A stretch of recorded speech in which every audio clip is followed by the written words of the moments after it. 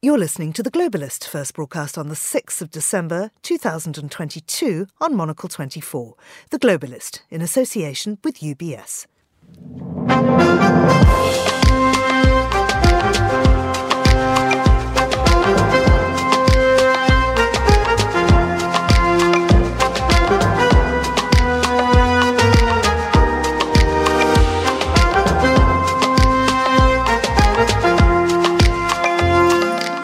Hello, this is The Globalist, broadcasting to you live from Midori House in London.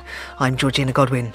On the show ahead, Ukraine deflects the majority of Russian missiles aimed at vital infrastructure as Russian air bases are attacked. Is Kyiv gaining the upper hand in the skies? Iran's morality police are apparently being disbanded, but as the regime appears to bow to protesters' demands, will this be enough to halt the wave of protests? We'll check in with the EU Western Balkans Summit, and then...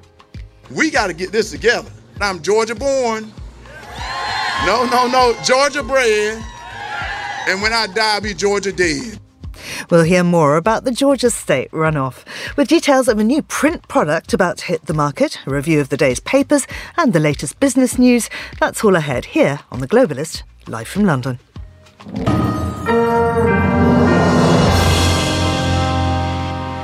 First, a look at what else is happening in the news. Ukraine has struck 2 military bases inside Russia using unmanned drones. Indonesia's parliament has approved a law banning sex outside marriage with a punishment of up to 1 year in jail. And Kirstie Alley, the Emmy-winning actress best known for her role on the TV series Cheers, has died aged 71. Do stay tuned to Monocle 24 throughout the day for more on those stories. Now, the Ukrainian Air Force has announced that it shot down 60 of the over 70 missiles launched by Russia yesterday. Lada Roslycki is the founder of Black Trident, a defence and security consulting group in Ukraine, and she joins me on the line now. Lada, many thanks for coming on the programme once again. What were the main targets of this latest missile strike? Well, once again, critical infrastructure, electric stations, anything to make Ukrainians not have access to electricity seems to be their main hits. But unfortunately, as usual, they're hitting residential areas and a bunch of people have been killed all over Ukraine as a result. Now, the energy situation was just getting back to normal. Things were being fixed, but I understand now you're on emergency footing. Yeah, and actually there was never really a normal because we were having continuous shutdowns of electricity and unfortunately with no clear schedule. So that adds to the chaos and frustration if you could imagine not being able to plan when you're going to work, because that means if you have no electricity, no Wi-Fi, no mobile internet, and yesterday even for some reason I had no access to an open line on my mobile. So it's a ferocious mistral of attacks that has a lot of tailwind even after the rockets hit or don't hit. Well, don't hit is key because the damage was not nearly as bad as it could have been. Ukraine reportedly shot down most of the missiles. What equipment is Kyiv using to do this? Well, the type of equipment that they're using is obviously what we have been receiving from the Ukrainian allies. We definitely need to have more long-range rockets that could be hitting a little bit further and targeting the Russians on the territory where they're using to hit Ukraine. So definitely more is needed to help us. The closing of the skies is still something that Ukraine is calling for, particularly over the atomic nuclear plants and chemical stations. Now, satellite images published by Der Spiegel last week showed 20 strategic bombers parked on the runway at the Engels Air Base in preparation for another strike on Russia. Now, the missile attack on Monday was launched hours after explosions were reported at 2 air bases, including Engels in central Russia. And in our headlines, we're reporting that these came from unmanned drones launched from within Ukraine. Is that correct?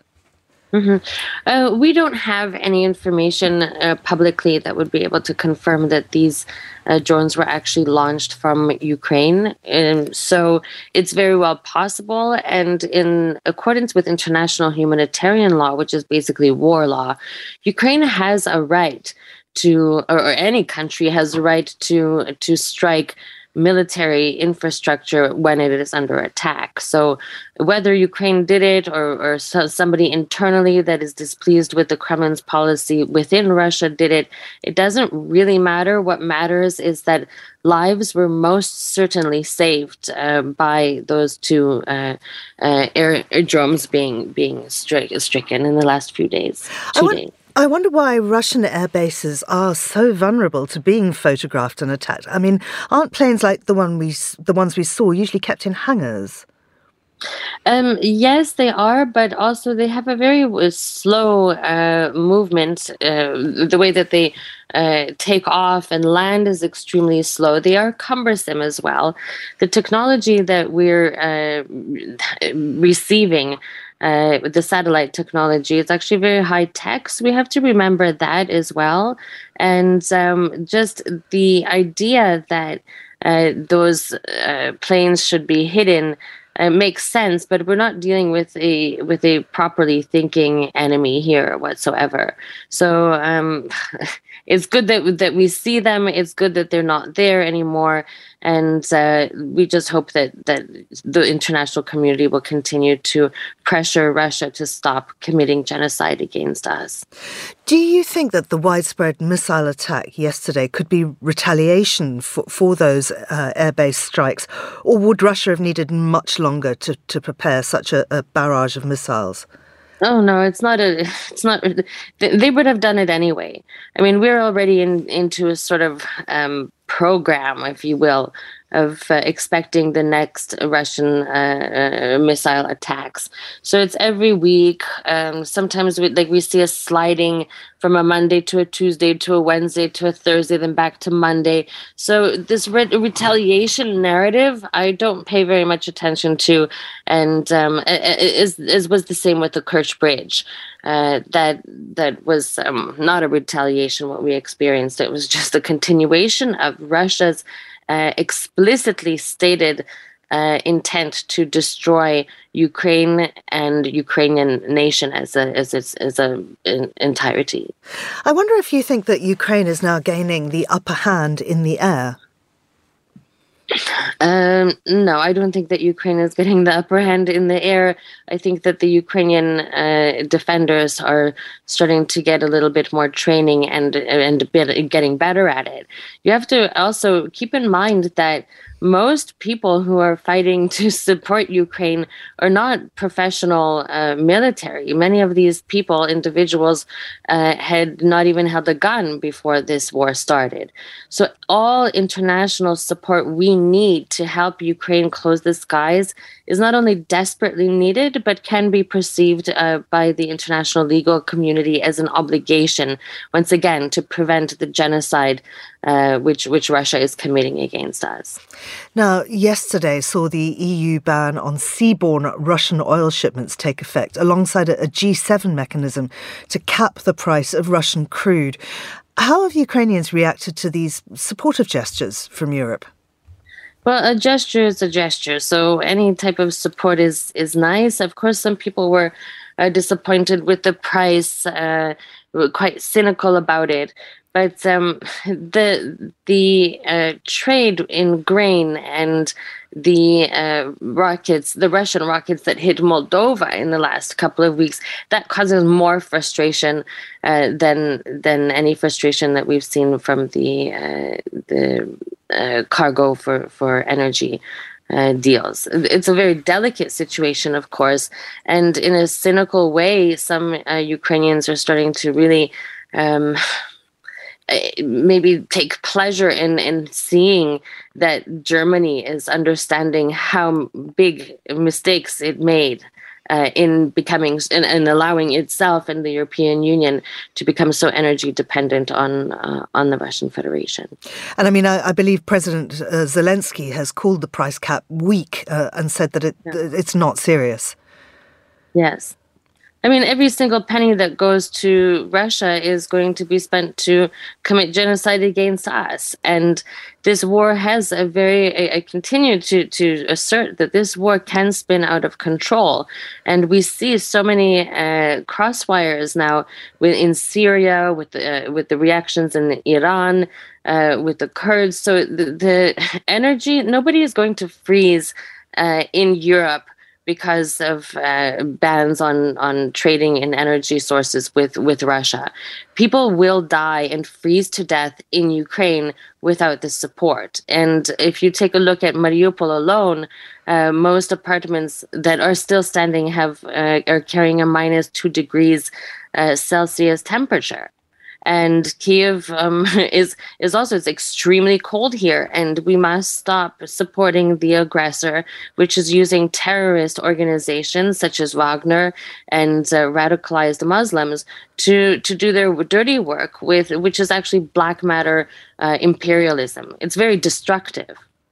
Lada, finally, just from your sort of personal perspective, we've been speaking to you for months now, and I can hear the strain in your voice. Can you tell us what your day-to-day is feeling like at the moment? It feels like surfing, but on really dirty water. So it's every day you wake up. It's exhausting because there's no stability.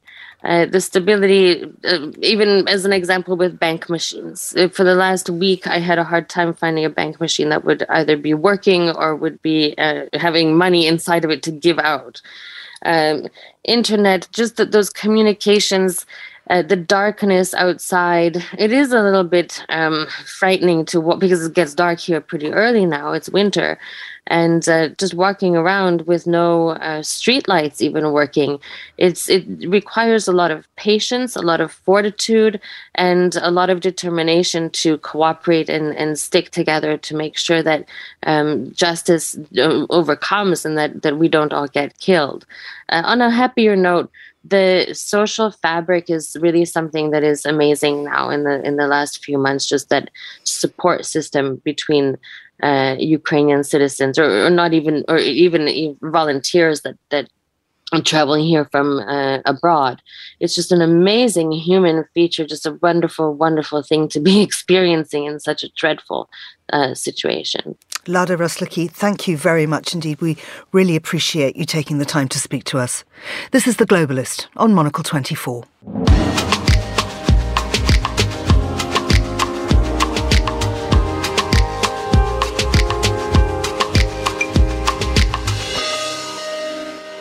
Now, in Iran, the public prosecutor has announced that the morality police, whose detention of Mahsa Amini, who died in custody, triggering months of protests, has been shut down. However, there's very little clarity on this, and it appears that 3 days of strike action are going ahead in the country. Well, I'm joined now by Nasreen Parvaz, who's a women's rights activist and a torture survivor from Iran. Nasreen is also the author of a prison memoir, One Woman's Struggle in Iran. Nasreen, thanks for coming on Monocle 24.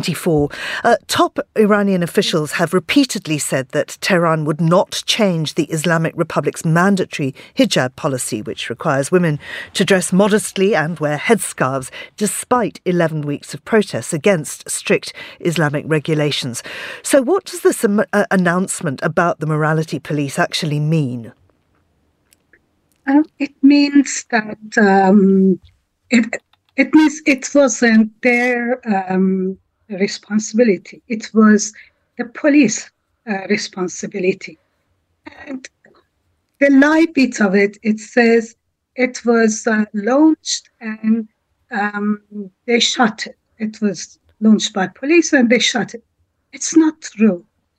The people who are in the street, they abolished the morality police. In fact, since the protest has started, the morality police hasn't been around. They don't dare to patrol the streets and arrest women who no longer observe the mandatory hijab.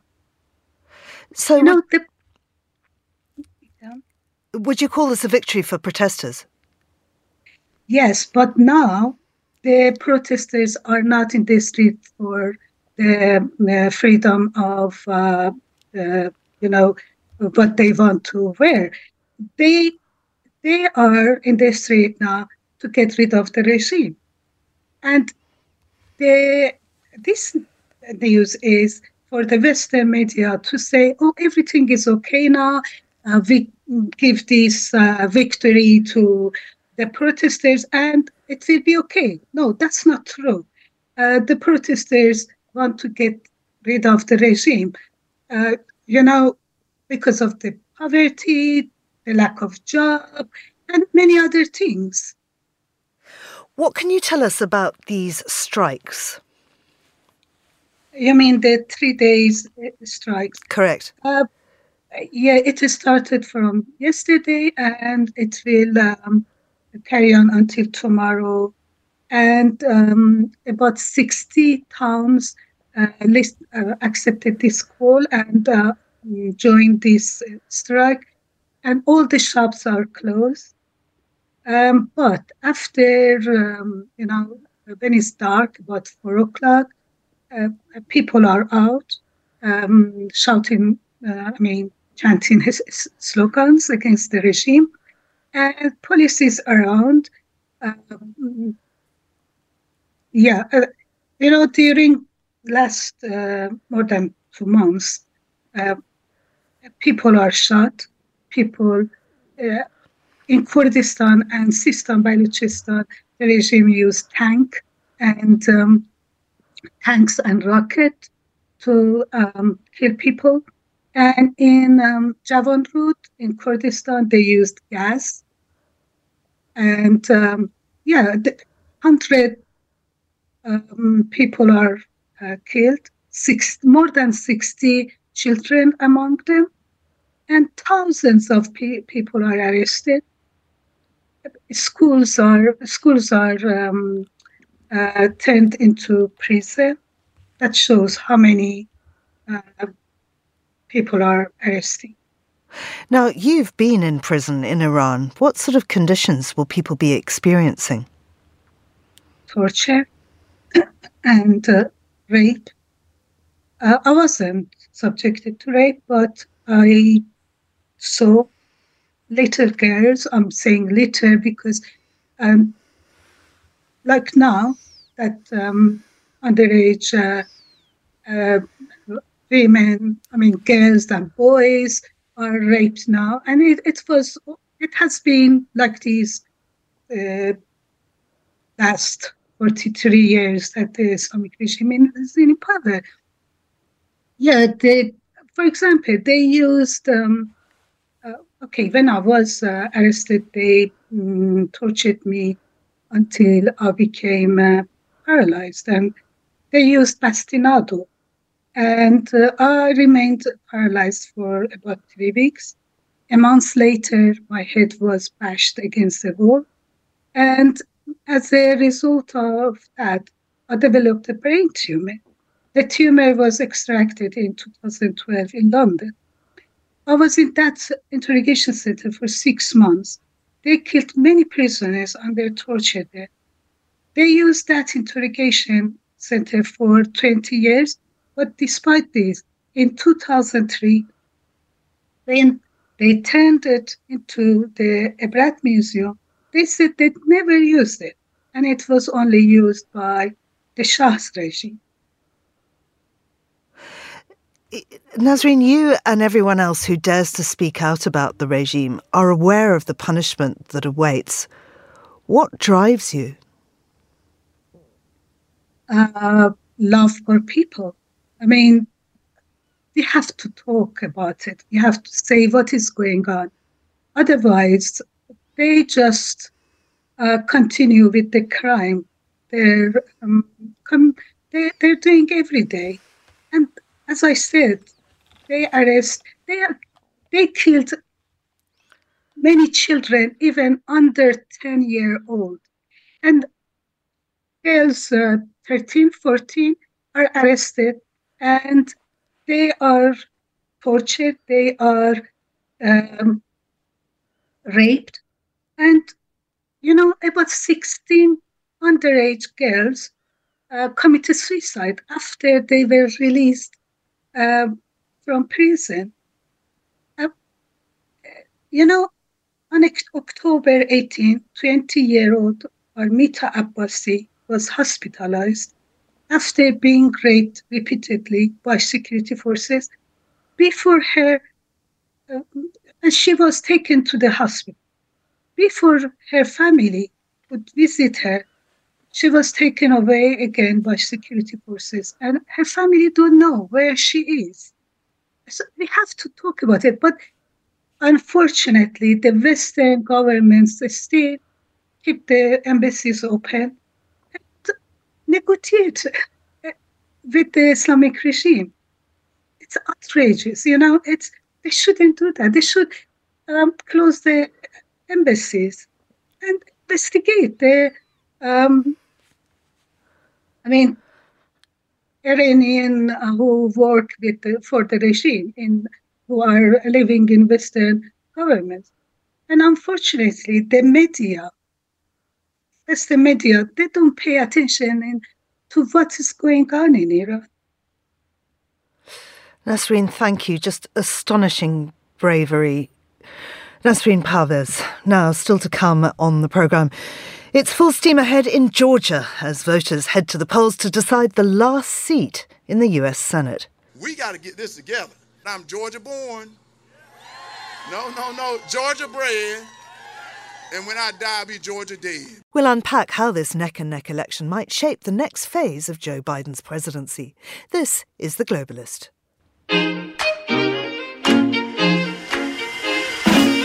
UBS is a global financial services firm with over 150 years of heritage.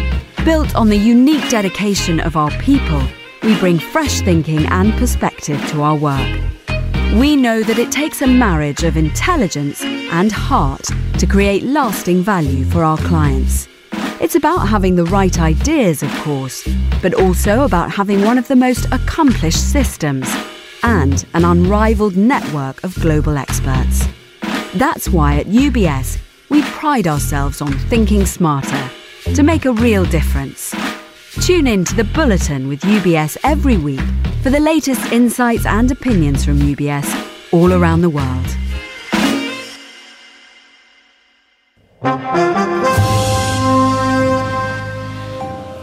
Leaders from the 6 countries of the Western Balkans will be getting together in Albania's capital, Tirana, in a couple of hours' time. And they'll be meeting representatives from all 27 EU member states.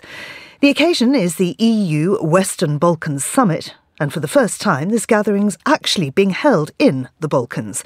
The idea is to usher the countries of the region along the path towards European Union membership. But it's been a particularly bumpy ride of late, as our man in the Balkans, Guy Delaunay, can explain.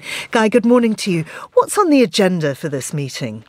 Well, officially, Georgina, we've got, as you'd expect, things like Russia's invasion of Ukraine, security issues in the region, shared security issues with the European Union and the Western Balkans, migration, both in terms of illegal migration along the so-called Balkan route and also the brain drain from Western Balkans countries to the EU, and the overall question of integrating the countries of the Western Balkans with the European Union.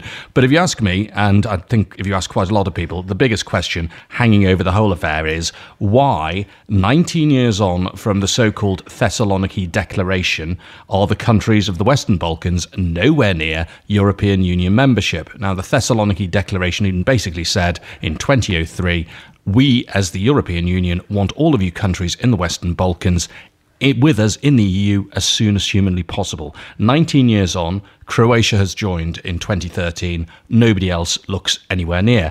And you've got an EU official saying before this summit, the meeting in Tirana will unequivocally reconfirm the membership perspective for all and call for the acceleration of accession talks. Well, I've heard that before, and so have the leaders of the Western Balkans, and I'd be very surprised if it flies. And just getting everybody there is a challenge. Serbia only agreed to participate at the last minute. That's right. Only yesterday did President Alexander Vučić of Serbia actually say he would be in Tirana. He said at the end of the last week that Serbia was going to boycott the whole shebang because he was very upset with the European Union because the EU had done nothing when the government in Kosovo appointed an ethnic Serb minister to its government without the permission of ethnic Serb MPs. This, of course, all being part of this ongoing dispute between Pristina and Belgrade. And Mr. Vučić was only talked round by not one but two EU envoys who visited Belgrade in the succeeding days. So that relationship is looking a bit rocky at the moment. And there are other rocky moments as well. Well, it's because Serbia isn't the only country, is it, with qualms about its relationship with Brussels? I think the one which is particularly vexed, Georgina, is North Macedonia. And, North Macedonia, just saying the name of the country brings up, what the issues have been. So it was the Republic of Macedonia. It had to change its name to North Macedonia to solve a long-running dispute with Greece, its neighbour. And the European Union said, look, once you do this, you'll open the door to accession talks with the EU. Did that happen? No, it didn't, because its other neighbour, Bulgaria, started playing silly games. And now the European Union has, in essence, given North Macedonia the nod to start talks, but only if it resolves its disputes with Bulgaria within those talks. So it's basically made bilateral disputes part of this wider accession process, which is hugely problematic. And as you can imagine, North Macedonia is thinking, well, at any turn here, we could be on the receiving end of a beggar thy neighbour move by Bulgaria. So that's North Macedonia. Montenegro hasn't had a functioning government since August. The EU's been chuntering away, saying how unhappy it is about that and how it can't make progress unless it's got a functioning government and constitutional court. Bosnia still hasn't got candidate status. Kosovo not recognised by 5 EU member states. I mean, to say you're going to accelerate the process, how are you going to do that? Well, how are you? What's the solution? Well, I look at this over and over, and I've met previous EU enlargement commissioners. I haven't met the current one, Oliver Varhey, but I have met previous European Union enlargement commissioners, and that is a title, the enlargement commissioner.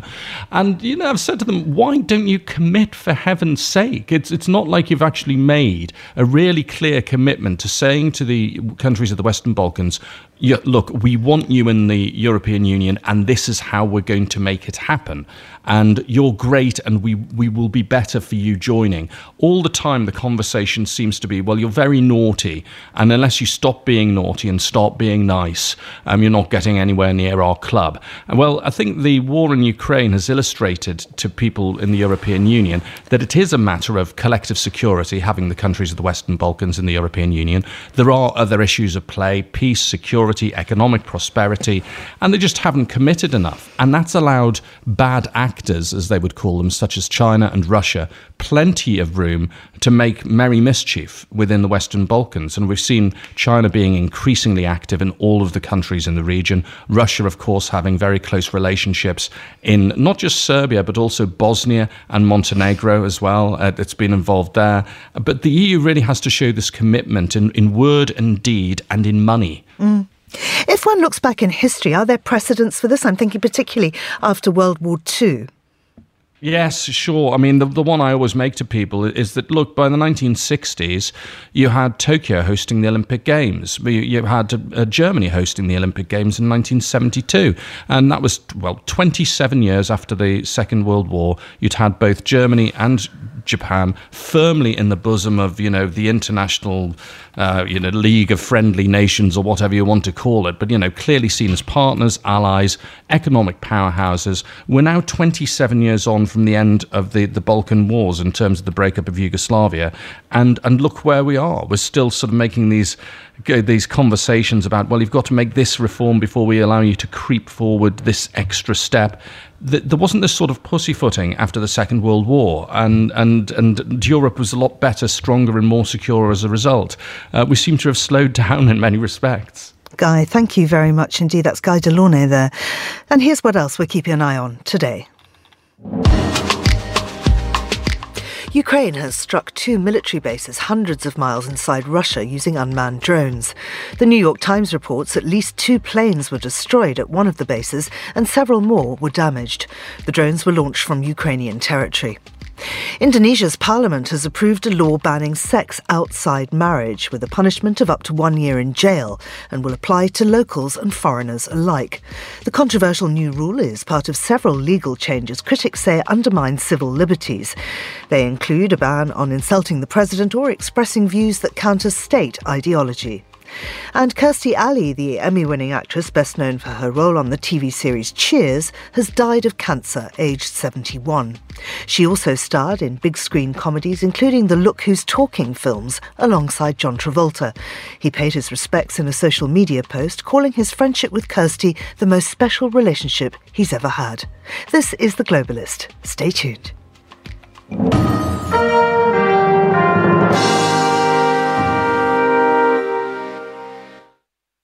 The political centre of the United States is shifting south, at least until later today. For the second time in as many election cycles, the residents of the US state of Georgia must decide who will represent them in the US Senate in a runoff election. Neither incumbent Democrat Raphael Warnock nor his Republican challenger Herschel Walker were able to achieve the required 50% threshold to win in last month's midterm elections. So, what's at stake? Journalist H.J. Mai went to find out.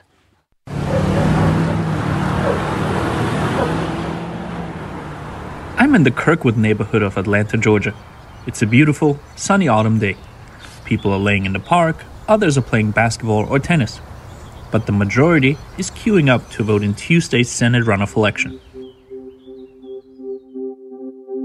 Earlier this year, the US Supreme Court struck down the constitutional right to abortion. The decision allowed states to impose restrictions or complete bans on abortion access.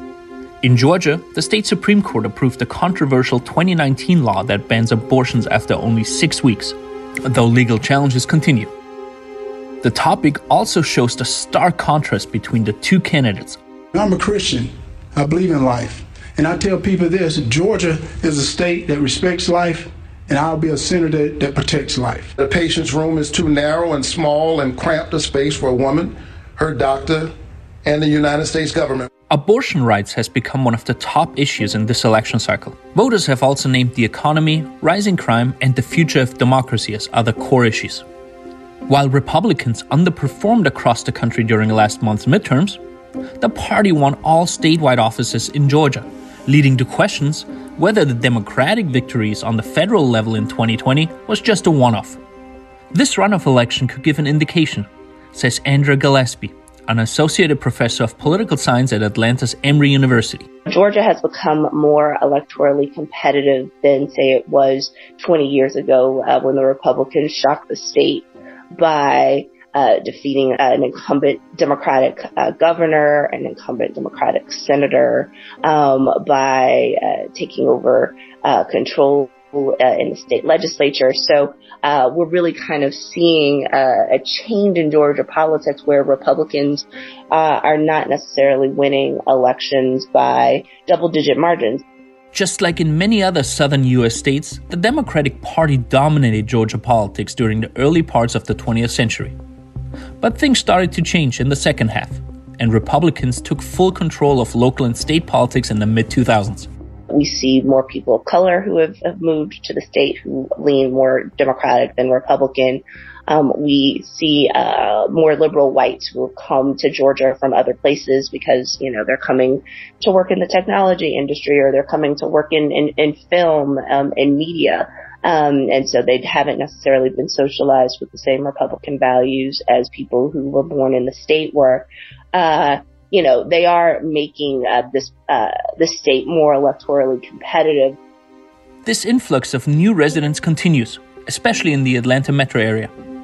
The state's capital and its surrounding area are home to more than 6 million people, making it the 8th largest metro area in the country.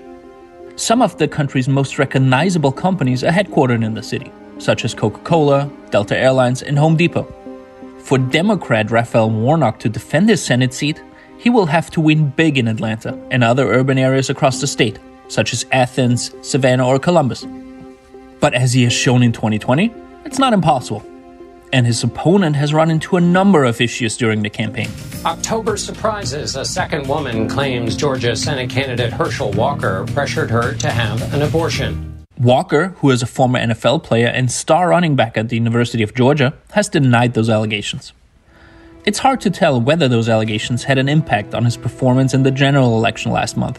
But the fact that roughly 200,000 voters cast a ballot for Republican Governor Brian Kemp, but not for Walker, is a concern, says Gillespie. I think the big question here is that in a race where we expect the margins to be tight, that type of attrition could spell the difference between winning and losing a race. And it is solely due to Walker's candidate quality.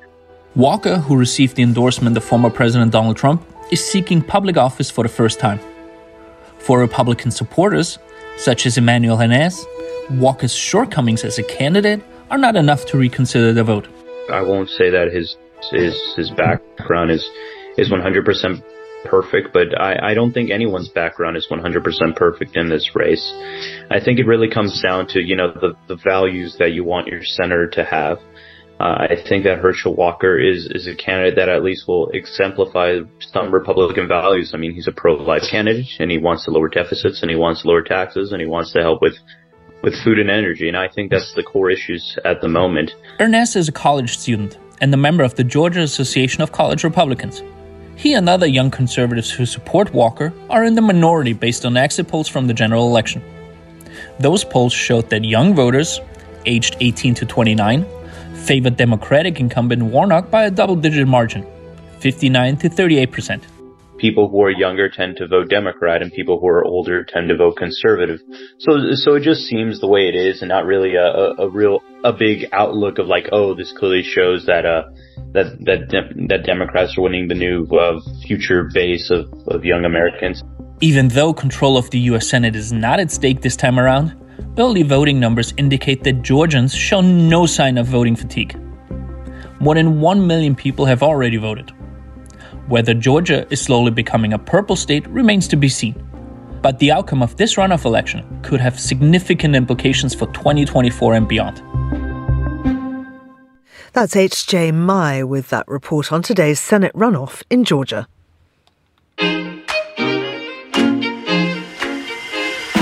UBS has over 900 investment analysts from over 100 different countries. Over 900 of the sharpest minds and freshest thinkers in the world of finance today. To find out how we could help you, contact us at ubs.com.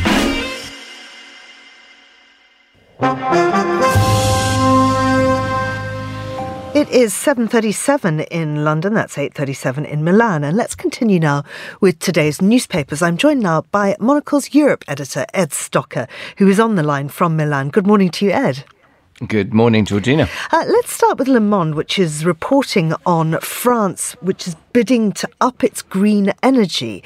What does the paper say on this?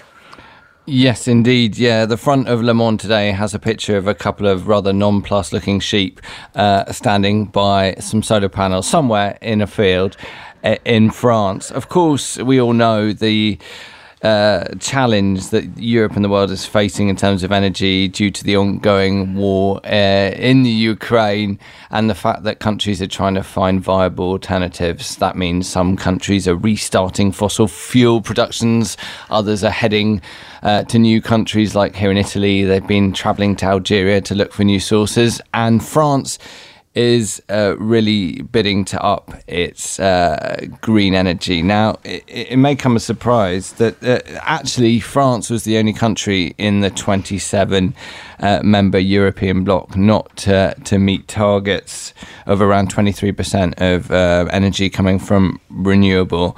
And it's being fined actually 500 million euros by the European Union for this. So Macron is trying to make a push for renewables to be more, energy independent. And as a result of this, he actually gave an interview just a couple of days ago where he said he wanted France to be the first country to be completely fossil fuel independent by 2050. This article is looking at a bill that is basically being debated in the National Assembly at the moment that's looking to do things like make it easier to have renewable energy sites around France to really ramp up offshore wind production. It already passed the Senate, which is right-leaning, in November, but now it has to face a very mixed National Assembly and also plenty of resistance from the likes of Marine Le Pen and her Rassemblement National, which of course is a big player in that National Assembly. So it's going to be hard, and not a lot of time. In fact, around 30 hours has been scheduled for this debate to try and push it through. And of course, one of the things they're looking at is this very delicate balance between the massive acceleration of renewable energies and the preservation of biodiversity. Exactly. And there's quite a lot of opposition, actually, not just on the right, but also on the left, for sort of how this will be unrolled. Exactly like you say, Georgina, that what's deemed as, being potentially a blight on the countryside and affecting, as you say, biodiversity. What the government really needs to do is try and woo the left, seeing as the right's probably going to be harder. But they're also sceptical as well, including the communists who seem to be rejecting it. Some others on the left are saying, is this just going to be basically playing into the hands of the free market and large corporations? So the government coalition will be hoping it can use those 30 hours, which isn't much, to basically play a convincing game. Let's move to El País now and Spain, which is looking to take, to decentralise things, making everything a little less Madrid-centric. Yeah, this is a story that I picked from the front cover that's basically looking at how Seville's won the bid to become the next future of the Spanish space agency. As you say, there's been a real bid to decentralise new entities like this, new government entities that have been formed, and this will be new, away from Madrid. And one sort of interesting aspect I picked up on was this idea of the areas that feel they've missed out as a result of this. Obviously, Seville's a big city in the south of Spain, in Andalusia, and there were other places that were really hoping they'd get this bid, which obviously would bring lots of attention and jobs and money. I wrote a story a few issues ago for Monocle about depopulation in rural Spain, the fact that there's been an exodus away from big parts of Spain as people move towards the cities, and a couple of complaints for the fact that this has gone to Seville have been from those areas, from Aragon and also from León, two areas that have been affected massively by depopulation, and they put in their bids to have it here and they missed out. So although the government's looking to spread these entities around Spain, there's a lot of areas that feeling they could have benefited more than perhaps Seville, that is already a large and developed city. But this is all part of a plan from the government to set up a space agency to be a player. It's part of its national security strategy. But of course, in deciding with Seville, others get left behind. I wonder if it's similar to what happened here in Britain, where certainly the media industry wanted to decentralise the BBC, sending a lot of its staff to Salford and to Manchester. And many, many people left because of that. Do people feel the same way about moving to Seville, or is it a much more exciting project than Salford? Well, the weather's pretty good in Seville.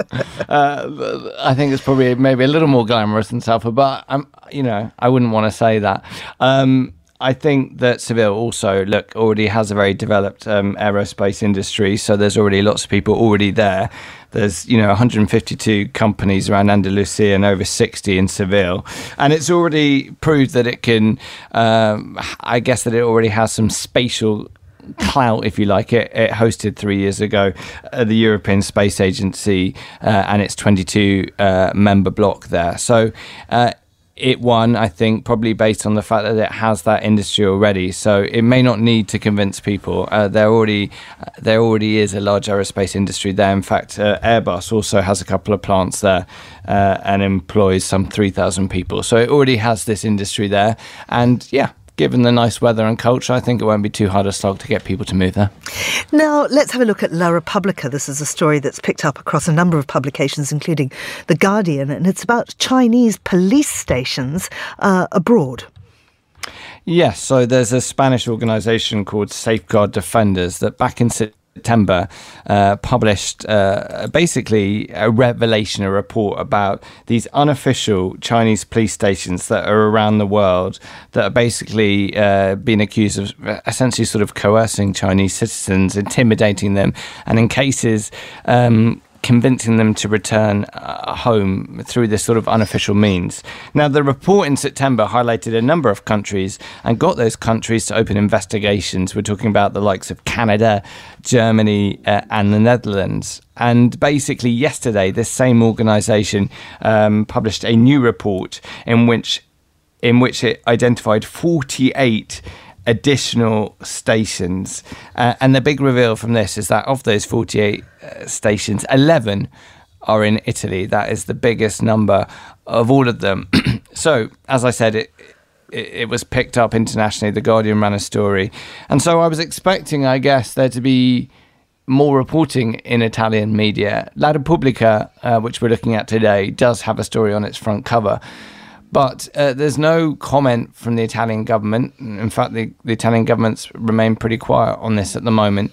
And also, in terms of the actual reporting, it's really just sort of cited other media, including CNN. But it's a sort of fascinating story, the fact that these police stations seem to be operating overseas. China defends itself and says that they're basically just service centres, basically bureaucratic places where Chinese citizens who may not have been able to get home because of coronavirus, for example, can do things like renew their driving license. But this Spanish organisation is suggesting it's doing other things, like I mentioned before, this intimidation and even convincing people to go home. Italy has over 300,000 Chinese living on its territory, and these police stations are apparently in places like right here in Milan, which makes sense, it has a very big Chinese population, and the likes of Rome and Bolzano, while other nations have, as I mentioned, open investigations and commented. It's kind of interesting that Italy is remaining silent. We'll have to see if the government of Giorgia Meloni will decide, in the light of this latest revelation, will decide to do something and speak out publicly. Ed, thank you very much indeed. That was Ed Stocker speaking to us from Milan. And this is The Globalist.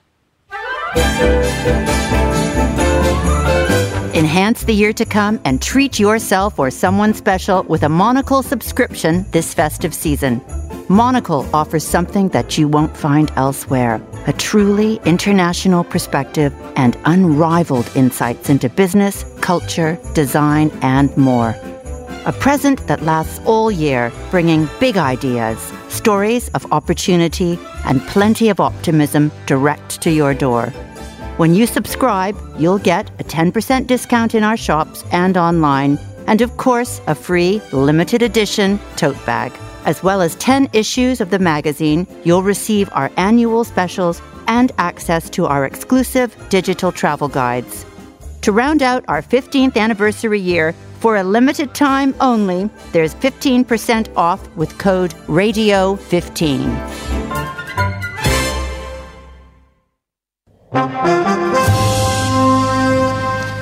Time to have a quick look at business now with Helen Morrissey, who's Senior Pensions and Retirement Analyst at Hargreave Lansdown. Good morning to you, Helen. Morning. We're having a look at Meta now, threatening to remove US content, US news content, that is. Tell us more.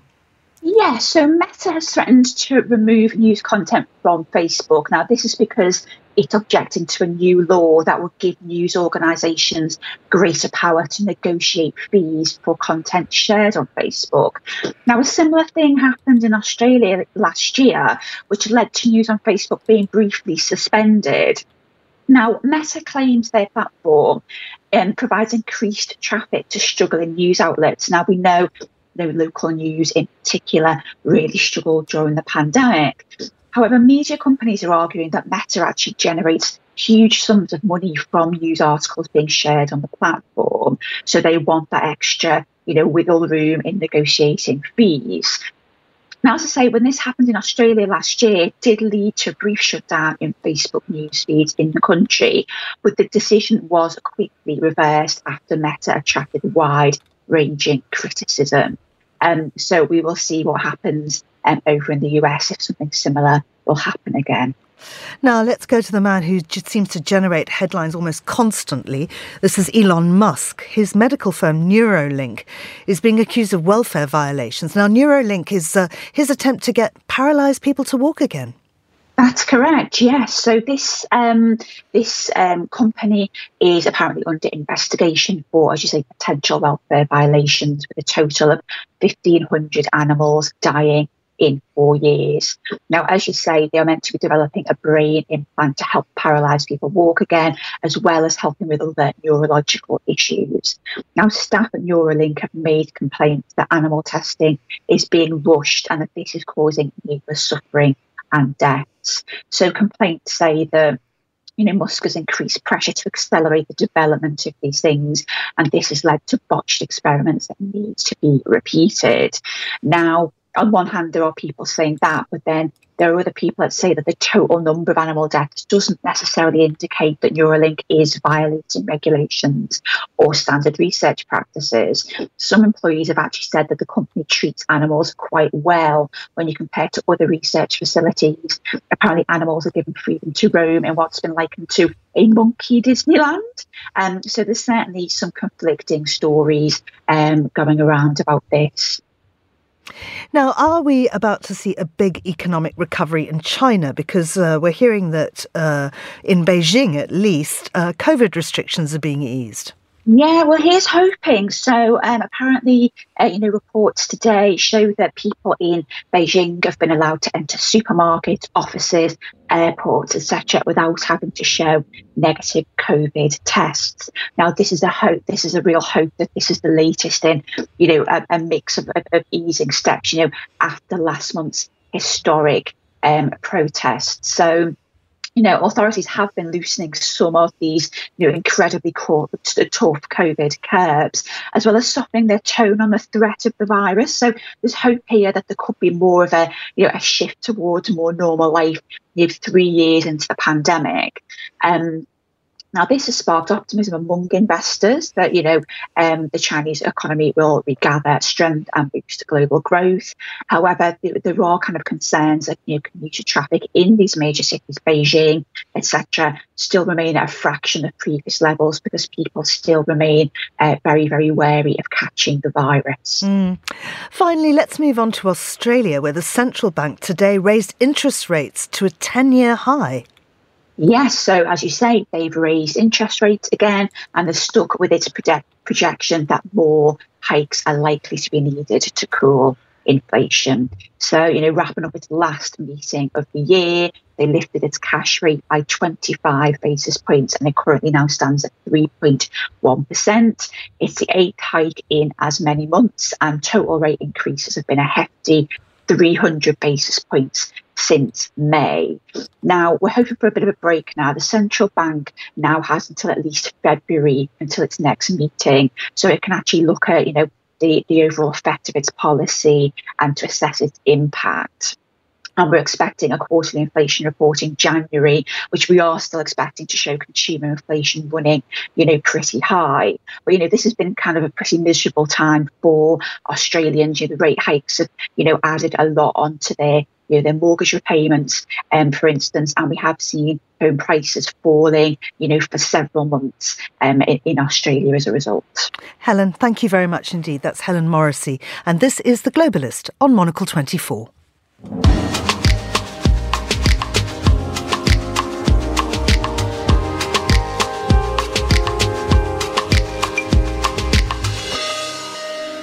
Unheard, a political website, aims to push back against the herd mentality with new and bold thinking and to provide a platform for otherwise unheard ideas, people and places. And now this will be taking tangible form with a new print publication, Edition Zero. Well, Sally Chatterton is Unheard's editor and she joins me now to discuss this. Sally, this seems an unusual decision in terms of timing. Why come out with a print publication now? Well, essentially, it's pretty straightforward, really. Unheard has just opened its first bricks and mortar property. We've moved into our headquarters in Westminster, new headquarters, And we'll be doing lots of things there. There'll be events, and there's a cafe in the basement. But I wanted to remind people of the other building blocks that sort of created Unheard, which are words and the power of words. And there's sort of an ephemerality sometimes of being on the internet. And we've created such an extraordinary, I think, obviously I would say that, body of work at Unheard with these incredible names and thoughtful pieces. And sometimes it's frustrating that it feels like it just vanishes. So I wanted people to sort of have the opportunity to hold our work and to be reminded of, what sort of Unheard was actually built from. But, also it's funny, isn't it? Because I've come from print. That's sort of my heritage, and I worked in it for 20 years. And it's difficult to get that ink off your fingers sometimes. There's a romance and an allure to print, but also, I thought sometimes you just want to linger over a piece, don't you? And you don't have the opportunity of doing that if you're looking at these pieces on your laptop or on your handheld device. And it just feels. I wanted something that was more lasting and tangible, basically, that would go along with this incredible launch of our building. And also, I wanted it to look beautiful as well. And that was really an interesting journey because, it's been a long time since I've designed and been involved in anything in print. And we commissioned an award-winning designer to help us to do that, and I think we've created something that's sort of extraordinary looking, and hopefully quite a collector's edition. So that's sort of the thinking behind it, really. It's slightly retro, I suppose. People tend to be going in the other direction, don't they, from print to online? But there's something, Tell us what will be something lasting. Tell us what will be in your first edition. I see that you have some pretty controversial writers lined up. Controversial writers, I suppose. What I wanted to do was create, was sort of show the breadth of what we commission and publish on Unheard. So we've got David Patrikarakos, who's one of our war reporters from the Eastern Front. We've got Hadley Freeman, who, as you know, has left The Guardian, and she wrote her first piece post The Guardian for us at the beginning of the year. We've got Mary Gateskill, the incredible American writer about the year of the stem cell. We've got a wonderful piece by Helen Thompson, the Cambridge academic, about oil, in which she talks about Dallas. Who else have we got? We've got Ayaan Hirsi Ali writing about fatwas and Rushdie. We've got a beautiful dispatch from a food bank in Cornwall. I say beautiful, I think it's pretty hard-hitting, really, but beautifully written, about the struggles down there. Dorian Lynskey has written a great piece about hijabs. It's basically, David Hockney on smoking. We sort of wanted to show, sort of, to surprise and delight, really, the reader with the sorts of pieces that we commission. Absolutely. And just very quickly before we go, you mentioned the launch of the building. So when is this all kicking off? It's happened. It's happened now.